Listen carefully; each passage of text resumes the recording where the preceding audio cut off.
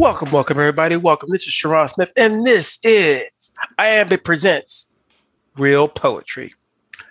I'm here with my two not person snatchers. Wow, popcorn snatchers. Auntie Vice and Marvin, say what up. Do we need to talk, Sharon? Are you able to pay purse snatching now? Hey, I don't know you. That's not your purse. Let go of my purse. Oh, really? Everything I learned about fighting came from King of the Hill. Pocket Sand. I don't Pocket know Sand. That's not Pocket Sand. Pocket Sand's awesome. So Wow. tell him how you won the fight. And he starts, no. Then I kicked him in the testicles. Oh, that one. Wait, tell him about how you ended the fight. Do you mean the part before I kicked him in the crotch or after I kicked him in the crotch? Oh, God. I'm going to watch that show. I'm going to rewatch the episodes tonight. Oh, I missed it. The show. Grief. Have Hulu. It's on there. Okay. Well, today's movie we're going to review is the 2010 animated Tim Burton directed Alice in Wonderland, starring Johnny Depp and a few other people like what's her name, Mia Wasikowska. Wow. Stephen Fry, Martin Sheen, and Jennifer Todd and Suzanne Todd. I thought those were the people that produced it. Oh, there are other people that produced it. And also Anne Hathaway. This movie came up at the budget of 150 to 200 mil and made in the box office $1.025 billion. Jesus. Yeah. That's what happens when you are able to combine two very large brand names together and get that in. I mean, I think people often forget like how big Tim Burton is, and then obviously everybody understands how big Disney is. But when you combine those two things and combine the demographics that they attract, yeah, it's going to get you $1 billion. This movie did also have several nominations, but only won 2 Academy Awards. And guess what they were for? Set design and costuming. Mm-hmm. Not for director and not for actors. Not surprised. But I'm actually a little disappointed that it's stylistically, it won an award. I'm actually a little disappointed by that. Why? Not Tim's finest. And I may also be looking at the lens of it from someone who grew up watching the original Alice in Wonderland. Tim Burton's stylistic aesthetic, his aesthetic is too much of this campy, fun, gothic era, Victorian era, that I feel just doesn't match Alice in Wonderland very well. Well, we'll talk more about that because it's basically, I'm going to bring that up too. So this movie here had a plot of, in London, 1871, a troubled but reoccurring dream moaning of a lost father. 19-year-old Alice Kingsley attended a garden party for Lord Ascot estate, where she was confronted with an unwanted marriage proposal for the Ascot son, Hamish. Stiffly expectations and the society at which she lives, unsure by what she pursued and followed a rabbit wearing a blue waistcoat. I'm not going to go through the whole thing. I'm going to basically point out some little pieces. From that, she basically went into the magical world of Underland, where she met the rabbit, the dodo, dormouse, Tweedledee Tweedledum. What's the name on the caterpillar? Amashad? Absalom. And none other than the Mad Hatter, who is someone like the mayor of Wonderland, and explains that the situation is that the White Queen has lost her throne to the Red Queen and the Jabberwocky. And we need Alice to return because on Rufus Day, she must kill the Jabberwocky and bring the White Queen back to her throne. Like I said, this movie's budget was 200 mil, and it got $1.025 billion. Thoughts, Marvin? I mean, you already started your thoughts, so I'm gonna let you finish it. Go ahead. I just wasn't a fan of this film. I just wasn't. I Why? think stylistically, I wasn't a fan of the aesthetic of this entire film. I think Tim Burton has a wonderful imagination, and I think he has a very wonderful, campy little style. But I think the problem here is when you try to put it into a very specific CG blend, especially in an era when that was hit or miss largely, it doesn't work out well. And then add on the fact that there's the quirkiness of Alice in Wonderland. I personally feel you're adding two very distinct identities and trying to make them meld with one another. And it just came out with an end result that didn't match or wind up doing very well. But that's just me. Apparently, a lot of people liked it a lot, which is a little disappointing. Not disappointing, but a little surprising. Anti-Vice. It was a concept. I can see why they thought this would work really well. I agree with Marvin. It's not Tim Burton's best. And I love his aesthetic in so many films. This one, I think he struggled with size. Because shifting back and forth, I mean, you have the initial scenes where she, drinks and shrinks and eats and grows, and that's in the original. And you expect those to be off. But so much of this film, her size in proportion to the rest of the screen is off, and then making the Queen of Hearts so obsessed with oversized body parts because of her giant head and stuff really didn't work. Right, visually, it's disconnected, and I thought it was distracting. It didn't add to it; it was just distracting throughout the film. He took parts of Through the Looking Glass, which is the follow-up to Alice in Wonderland, and interspersed it with this story. Because in the original, she's 14, and she falls asleep under a tree, and that's when she goes into Wonderland. So he's kind of mashing up the two stories to get what he wants here.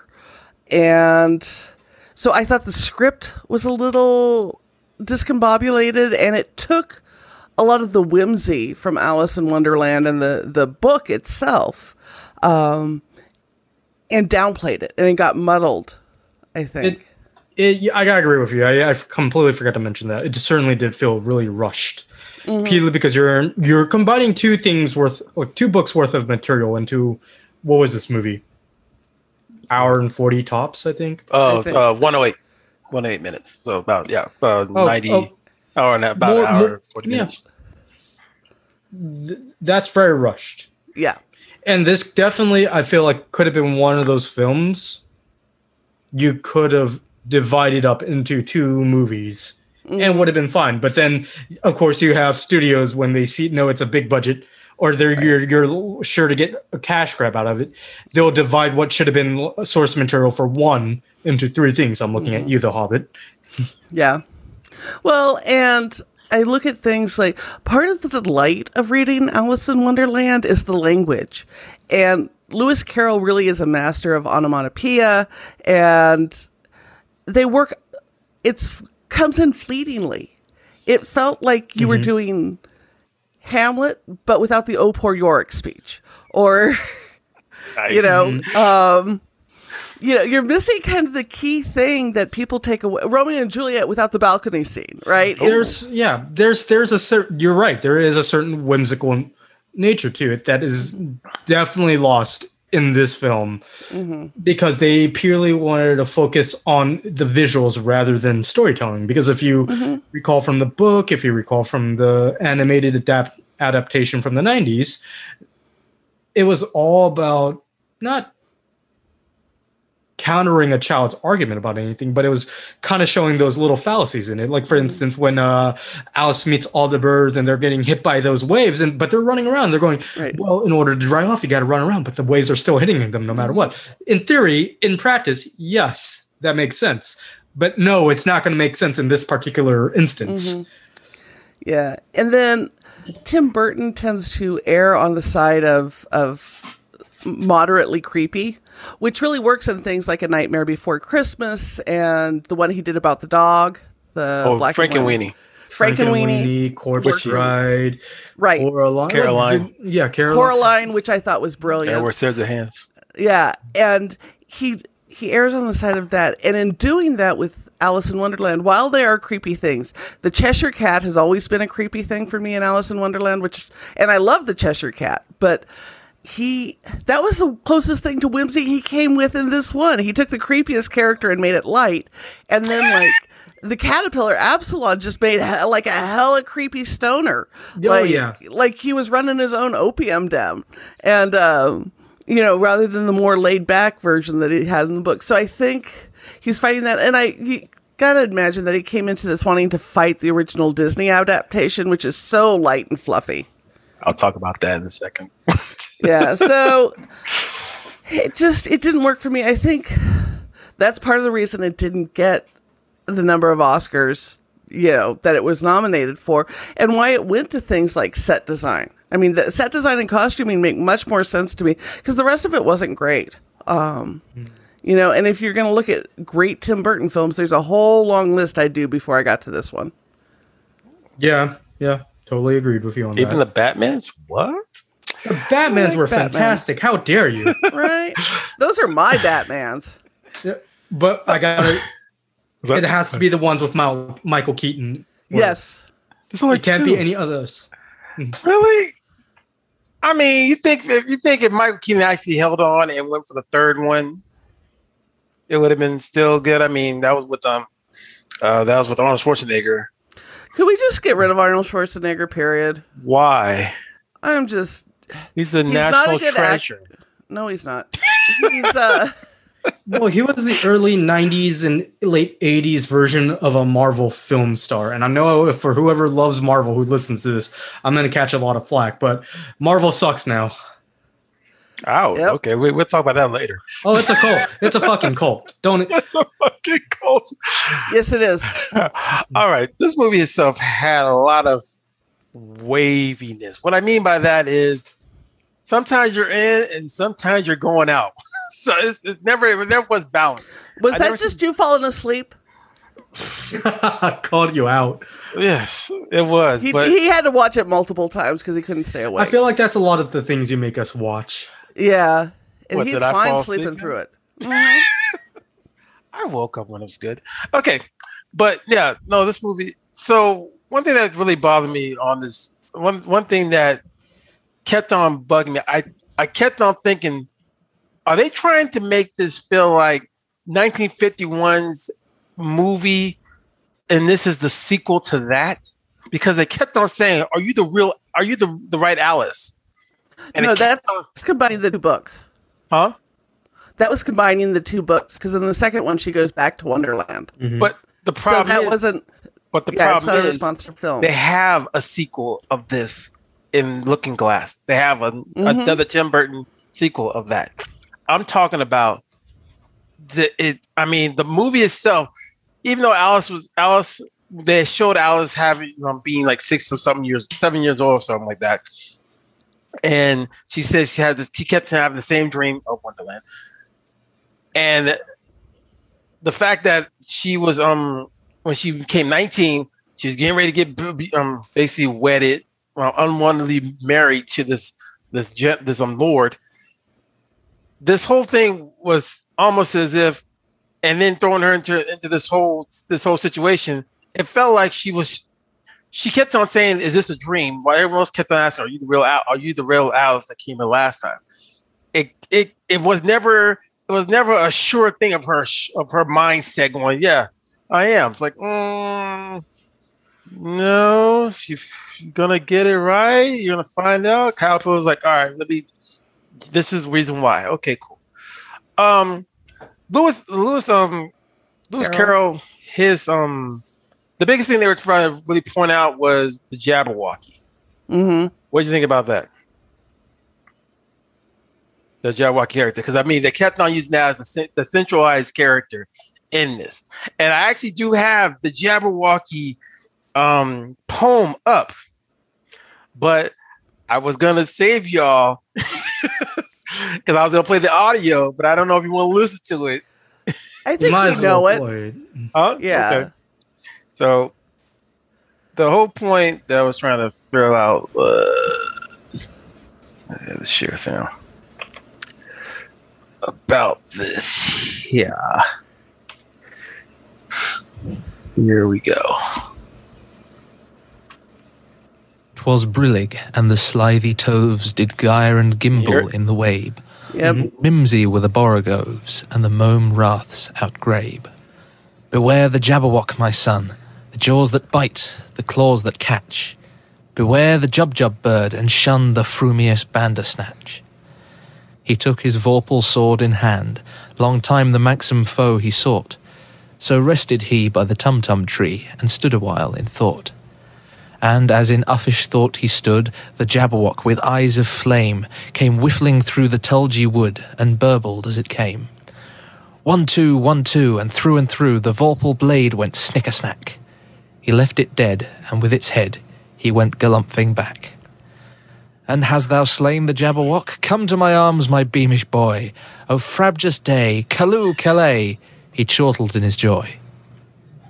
'Twas brillig, and the slithy toves did gyre and gimble in the wabe. All mimsy were the borogoves, and the mome raths outgrabe. All right. So that's the poem, Jabberwocky. So with that being poem, that being used as the central theme to this whole movie, Right. do you feel like, and it seemed, unfortunately, that's one of the things that Tim Burton was really focusing his time on, trying to look at that as the foe. I mean, besides the Queen and everything else, her mission was basically a hero's journey. She was going to go from here to get to here and kill this dang thing, and that was her mission out the whole thing.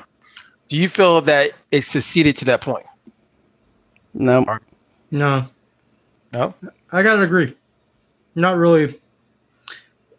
It's just especially with this movie being so rushed in its nature, it was really hard to pinpoint this sense of agency for a lot of its plot. Okay. Yeah, I'd agree with that. And, they want to bring in the Jabberwocky because it's a very known Lewis Carroll piece. Right. And I mean, it's kind of, that's what gets taught when you learn about onomatopoeia. Right. But they took out the language around it. They, again, like Marvin pointed out, they tried to make this her hero's journey and finding her identity. And they tried to work in some of these metaphors, but they crapped out on them halfway through. Mm-hmm. So it's like they had all these starts that just fizzled. So I actually like what Auntie Vice said about the hero's journey. She's completely right. This movie turned from some kind of essential moving literary device into a hero's tale. Mm-hmm. But the problem with this is the reason why Alice in Wonderland and Through the Looking Glass is such a beloved piece or so popular or has remained so relevant is because of its usage of the English language. But then now you take that central thing out and turn it into any kind of Arthurian tale, and it loses a lot of its luster. Well, the Jabberwocky is just another dragon at the end of the story that you have to kill to get the treasure. The Red Queen is just another evil stepmother or evil queen, witch queen, essentially. Exactly. Yeah, I could see that being. Yeah, I can understand both what you're coming with, because I did see that as the fact that even the 1951 movie itself, it was always she went wherever she was walking through. She basically bumped into characters and had to deal with a series of events.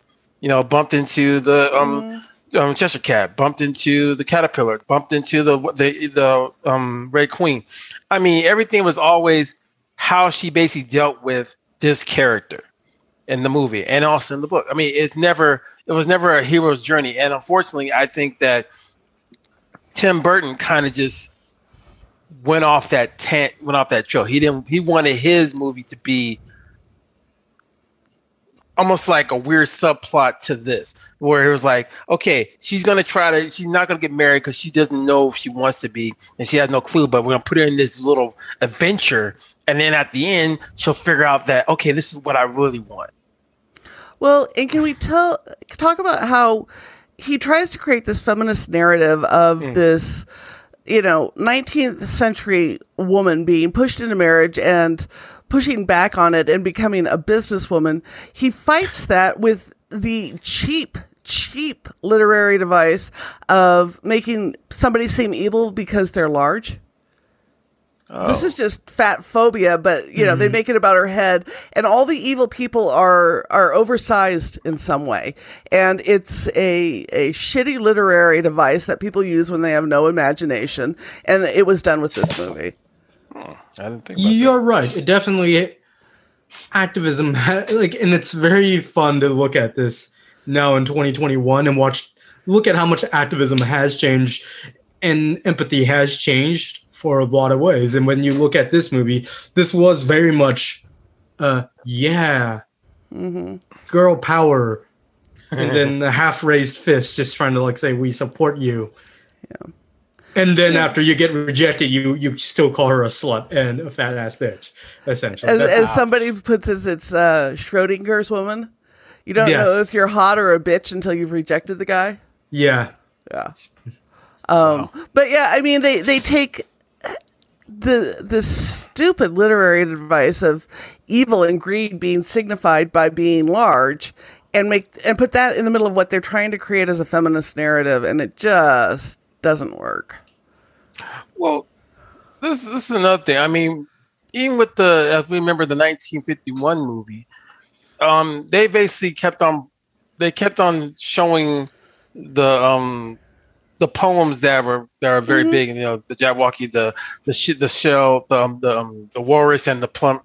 Was it the painter? Walrus and the painter. I mean, they were showing all things where you didn't get that here. Nope. You didn't get almost none of that. Everything was kind of all the poems of Lewis Carroll was kind of put in the wayside. It was like, okay. I mean, we didn't even get the Twinkle Twinkle the Little Bat theme or anything. I mean, and I see now that what made Disney, that's what kind of made Disney what it was, propelled Disney before then making this movie. Yes, they gave Tim Burton a chance to do that because he done Nightmare Before Christmas, and he kind of could have gone that same route, but like we said, he didn't make it into a hero's journey where that was just like a hero's journey. Mm-hmm. He basically was doing the same narrative of making this into a hero's journey, and that kind of did not give it but like when Marvin said, people love this movie. Well, and you've got to question how much of this crap that got put into it is just too many cooks in the kitchen, and the studio saying you have to meet these standards. So I didn't look at that. Oh God. Well, it's definitely when the production company has a larger say in it. You can certainly tell with a lot of newer films coming out, or just not even films, but a lot of the intellectual property coming out from the House of the Mouse. They don't want to lose that certain magic that they've created for themselves, and a lot of times it really does take out a lot of that flavor. Mm-hmm. Of creativity that you would expect from certain people. Right. And this is, I wouldn't say they probably did tell Tim Burton to mute certain parts of his own stylistic choice, or a lot of things that were his hallmark. But I think this was a fundamental misunderstanding when two worlds come clashing together and don't know how to work with one another well. So wait. So the two worlds, you saying Disney and Tim Burton coming together? But they already did one time. They already did one time. But they on Christmas. Well, yeah. They very clearly let him do his own thing. Because Nightmare Before Christmas was very much a very Tim Burton thing. Quintessential, yeah. Yeah, and not so much Disney, because when did that come out? Early... That was in the 90s. Yeah. It was like 1991. Name one, can you name one Disney movie from that era that had that kind of look and appeal to it? But remember, that movie also was put on Touchstone. Disney didn't want to put it on their own. That's true. That's true. Thing. They wanted to give Touchstone. So if it bomb or something, I mean, they re-put it into Disney later after it started getting a lot of praise and stuff. But when it first started off, it was on Touchstone because it had I think it had like a PG-13 rating or something. Oh yeah, because it was it did have certain frightening elements that Disney's normal audience at the time probably couldn't get behind. Right. I mean, there's a reason Marilyn Manson covers the theme song. Yeah. But the one thing about this, here's some fun facts and stuff. So 90% of this movie was done in front of a green screen. So of course it was. So with that being in mind, the visual effects supervisor had basically a tough time because he said this thing was exhausting because a lot of the constant changes of digital effects from Alice's height to even the Queen's head just basically exhausting to the whole movie. And he said it was the most exhausting movie of the most creativity that he had to basically endure just to make this thing work because of the size of making her, smaller, larger, big head, and it's just constantly trying to keep the effect going. He said that with Sony Pictures ImageWorks designed a visual effects sequence, and Tim Burton felt the 3D would be appropriate for his story environment.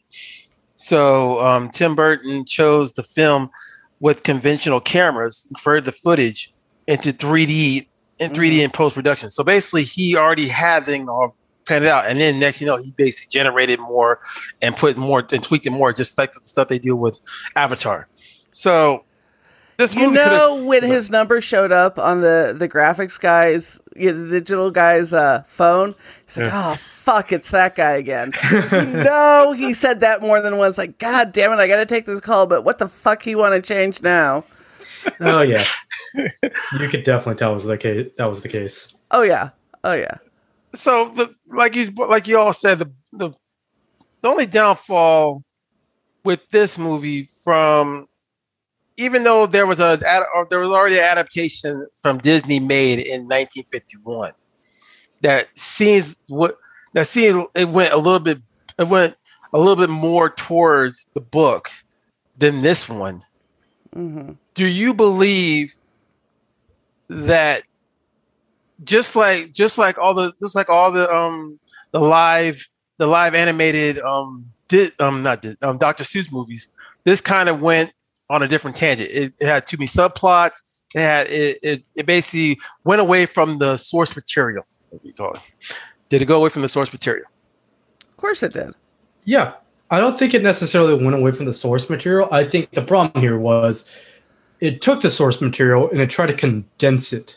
And the problem with condensing things that have such a rich story is you wind up losing a lot of the nuance that made it so lovable. So charming. Did you enjoy Johnny Depp's character being the Mad Hatter, or was it just too much? I think, like everybody thinks about Tim Burton, I think everybody kind of thinks of Johnny Depp post Jack Sparrow when he first appeared on screen. Give me Jack Sparrow, but except don't give me Jack Sparrow. Less eyeliner. Yeah. Yeah. And that's essentially what I got from this Mad Hatter character. I want Jack Sparrow, but I don't want the pirate. So you want Jack Sparrow in Victorian era. Yep. No, I said, give me Jack Sparrow, but don't give me the pirate. Yeah. And I mean, which is disappointing because you look at something like What's Eating Gilbert Grape. Right. And he had such range, and he had a lot of in Edward Scissorhands. He was fantastic. You're right. You know what the sad thing is?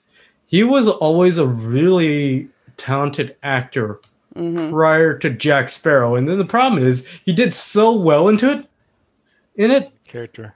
That's all they like. And I honestly have to say, I get the feeling that we're about 3 years from him collecting his toenails and wearing shoeboxes or Kleenex boxes on his feet. Like, he has been so typecast and unallowed to expand that we're going to just get crazy here. You know what the sad thing is? He's definitely experienced what minor actors have wanted in his life. He already had the money. He certainly didn't need to be in a franchise. Yeah. To be rich or to make a living. But then he went the reverse. Like, there are certainly other actors who have been in multiple franchises who are now set financially, but want to act out of it. Look at Robert Pattinson. Yep. Twilight has now forever financially made him secure. He is financially secure forever, so long as he doesn't spend it stupidly like Mike Tyson would. Right.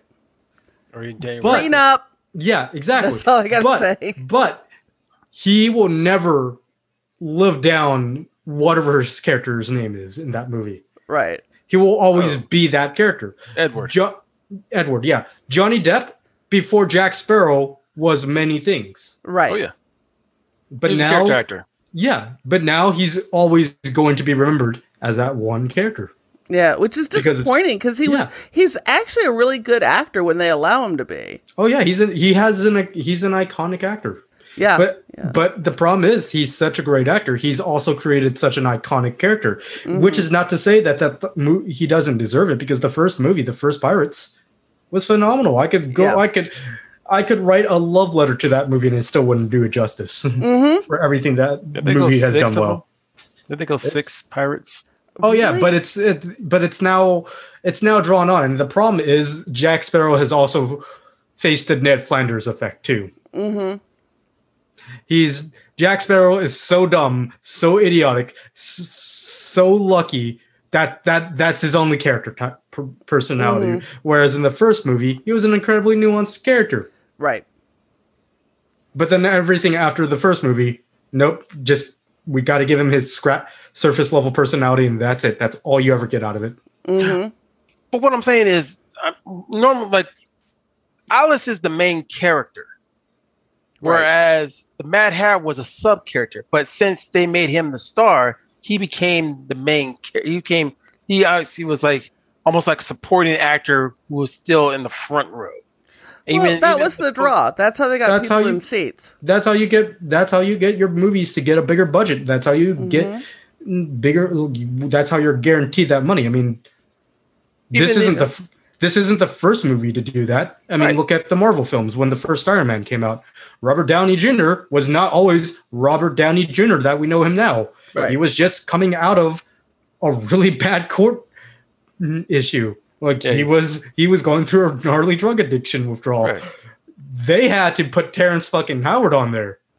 And Terrence Howard had a bigger budget, or he got a bigger payday than Robert Downey Jr. at the time. This is no different. Well, that story is kind of a little different, because he basically found out that Robert Downey Jr. got paid more, but they found out because they had to put insurance on him because they didn't know how he would do in this movie. So they had to put a big insurance policy on his butt. And Terrence Howard found out about that, and when the next movie came out, Terrence Howard came up and said, okay, well, I want to get paid more. But they were like, why? Because we're bringing back all the people, and this is going to be a bigger movie. And next thing you know, who came in? Don Cheadle. Terrence went a little too close. I gotta say though, I like Don Cheadle. I like the films he's in. I respect him as an actor. Say, that is so damn switcheroo. It's like, they didn't even get the coloring right. I hate to say it like that. I hate to say it like that, but they did. They said light skinned it, dark skinned it. Boom. All right. But anywho, so this movie itself drove freaking Disney to bankroll. The merchandise, the whole kablam. This movie made money for Disney. Well, that's all they care about, right? I mean, is that surprising? I mean, no. Well, what I'm trying to there hasn't been a single thing that they haven't tried to merchandise at this point. I mean, if they could legitimately find a way to reproduce Walt Disney's blood and sell it to you in vials for $1,000, they would more than likely would. Yeah, they probably do. Just don't say anybody.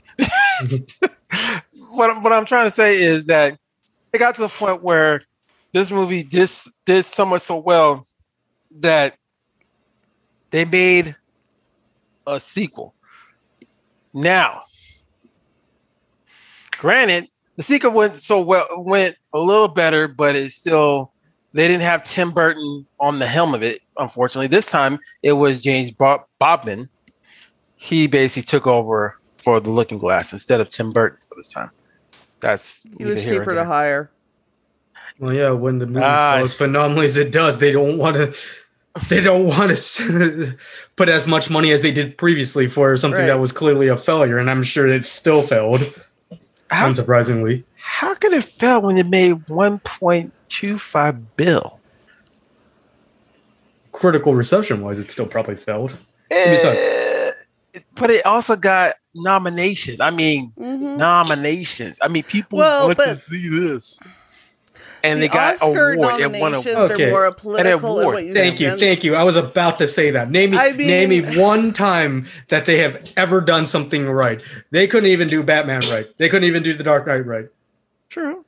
And we all know that should have won a fucking whatever award it was supposed to win during those years. And then now because of fucking Marvel, they have the superhero genre for whatever. No. Oh, they do? They have that section now? Nice. Yeah.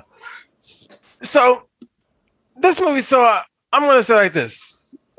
Why don't we go into Snap Judgment? Because I see that we are coming to a close of this, and we all come to the conclusion that this movie did not show what Lewis Carroll did in his book, or even the adaptation of the 1951 movie. This one went on a whole different tangent. But you know what? That's neither here or there. Snap Judgment time. All right, we're going to do Snap Judgment, where we basically rate the movie that we reviewed. If we give it 3 snaps, it's the greatest thing ever. The money it made and the accolades matter. It all gets some. Well, instead of all the design, but yeah, it gets all the accolades. If it gets 2 snaps, it's not that bad, but it's not that good. 1 snap, it should have gone right back into the Jabberwocky's mouth and went away with the bender scratch. We go in quarter snaps, increments. All right, everyone, we're going to close our eyes, count to 3, and throw our rating. 1, 2, 3. Oh, snap, Jackson. Okay. I give it a 1.5. Marvin gives it a 1, and Auntie Vice gives it a half. Why don't we go from lowest to high? Still did a lot better than Mulan. I knew that was coming. You'd made it through the whole thing without saying it. I was waiting. You know I'm never gonna forgive Mulan. I know. I'm kind of questioning now these movies, these Disney movies. Am I basically just setting them up for you to go Mulan? Yes. At this point, this may be a Disney failure, but it wasn't a Mulan failure. Failure though. I consider this a failure. So I'll go from lowest to I'll give mine up because highest to lowest. Okay, I won't do it. So this movie did have the visual effects I gave this movie a 1.5 because of not only the visual effects were incredible, but Tim Burton once again was able to take. I think this was in his Wilhelm. I just believe that he kind of Wheelhouse, but I just think that I think it was in his realm. But I believe he kind of he changed the way the story was as all these events that happened to her to now this hero story. And that's where he went wrong. He should have left it where everything was a series of events, just like Caroline. Should have been a series of events, but he didn't want to do it that way. Whatever. He got paid. So I see this movie had a lot of visual effects. The characters were good.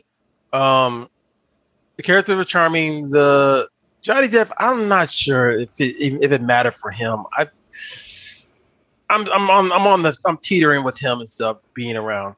And I believe also the whole white and red queenship battle was not really necessary. I mean, it wasn't like she had white cards.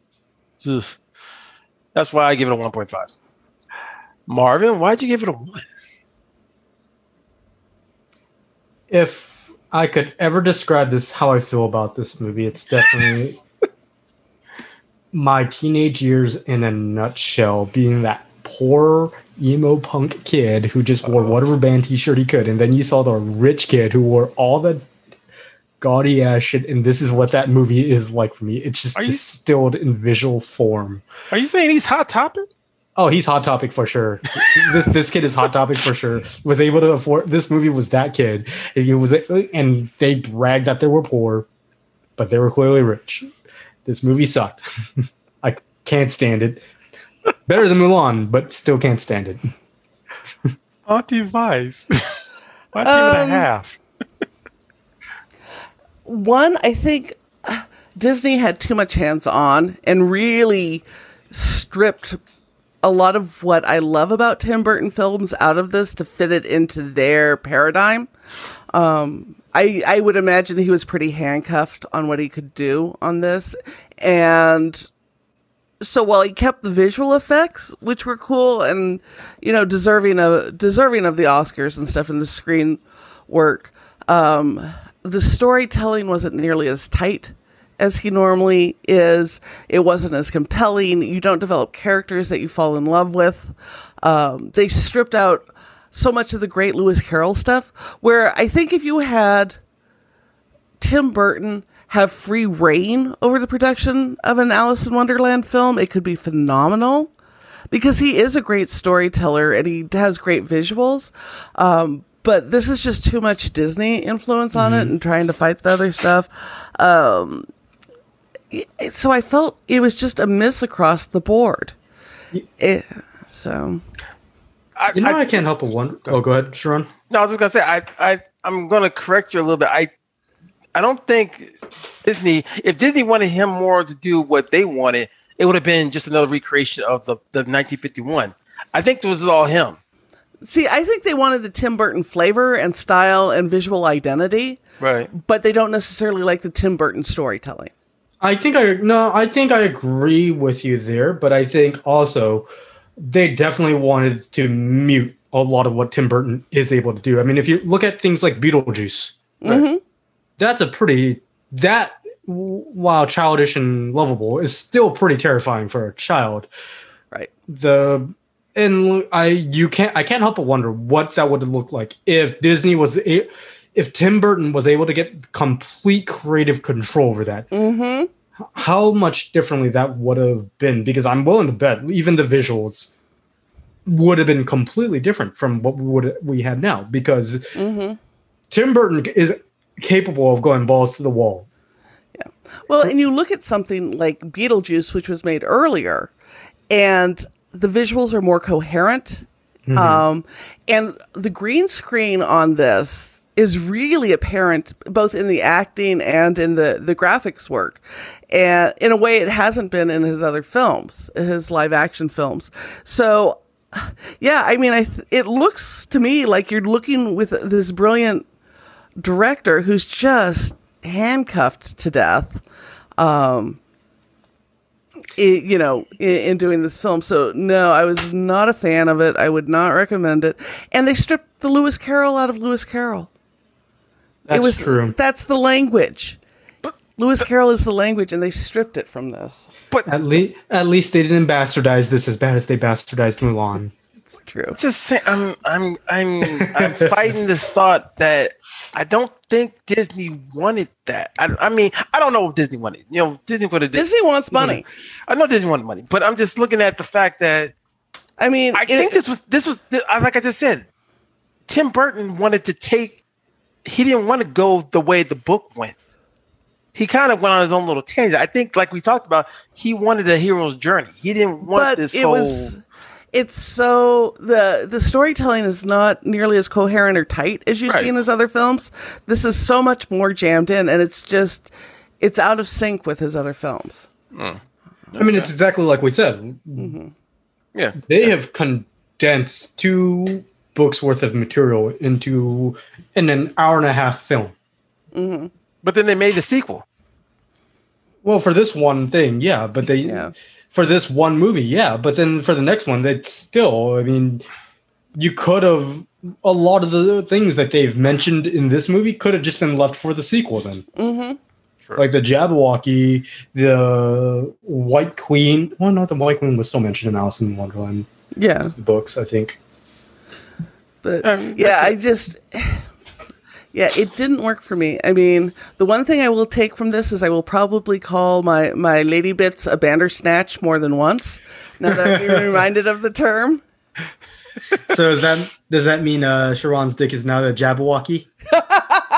It's the Vorpal sword. The Vorpal sword. I love it. I love it. Can slay the Bandersnatch.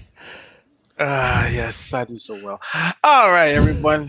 As you can see, we had a half, 1.5, 2, 3. That's 2 and a 1. That means 3 out of 9 snaps. This is like actually like the 3rd or 4th movie we've done that. It's not even gone past 5. I mean, and they're more of the live ones that we've done that too.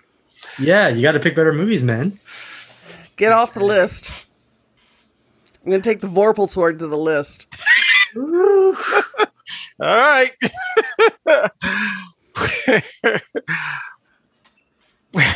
Gotta find more movies like Window Horses, man. I know. Bring back that or We the Animals. Oh God, We Are Animals was brilliant. Or 40-year-old version. I'd watch the 40-year-old version again. Oh, I'm such a Rada Blanc fan now. Oh, entirely. Yes. Yeah. We will find those. Oh yes. We will find those as we progress on. Okay. You can check it out. If you want to check us out, you can check us out on our social medias. Marvin, give him your social media. Yeah, you can find me on IG as StarvinMarvin09. Auntie Vice. I am at Auntie Vice on most social media. And check me out through Wicked Grounds in October. I'm teaching 30 days of kinky self-discovery. Come join me and explore who you want to be. You can find me on Iambic Poetry. You can find me on Iambic Poetry Podcast on all streaming services, or go on Instagram under Iambic Zine. That is IAMBICZINE. The next one we're gonna do, I don't know. I have a list. We'll be surprised. I know we're not doing the sequel of this, but No, we're not. No, we're not doing the sequel of this. no, we're not. No, we're not. We're not doing the sequel of this, but it's on the list. But we're not doing it right now. I will burn that list. You'll never find it. I'm going to use it to roll all my weed that's getting ready to blow. Marvin, the buds are so big. I have so many buds. You're going to get so stoned. Let me cancel this. And then That is amazing. Good grief. If any parents listen to this, they're going to basically cancel Christmas on us. Good grief. It's okay. Weed is legal They're now. smoking weed. Zangayo says weed makes him a better parent. He'll watch any animated film ever. Once again, we will see y'all on the next episode of Real Poetry. Peace.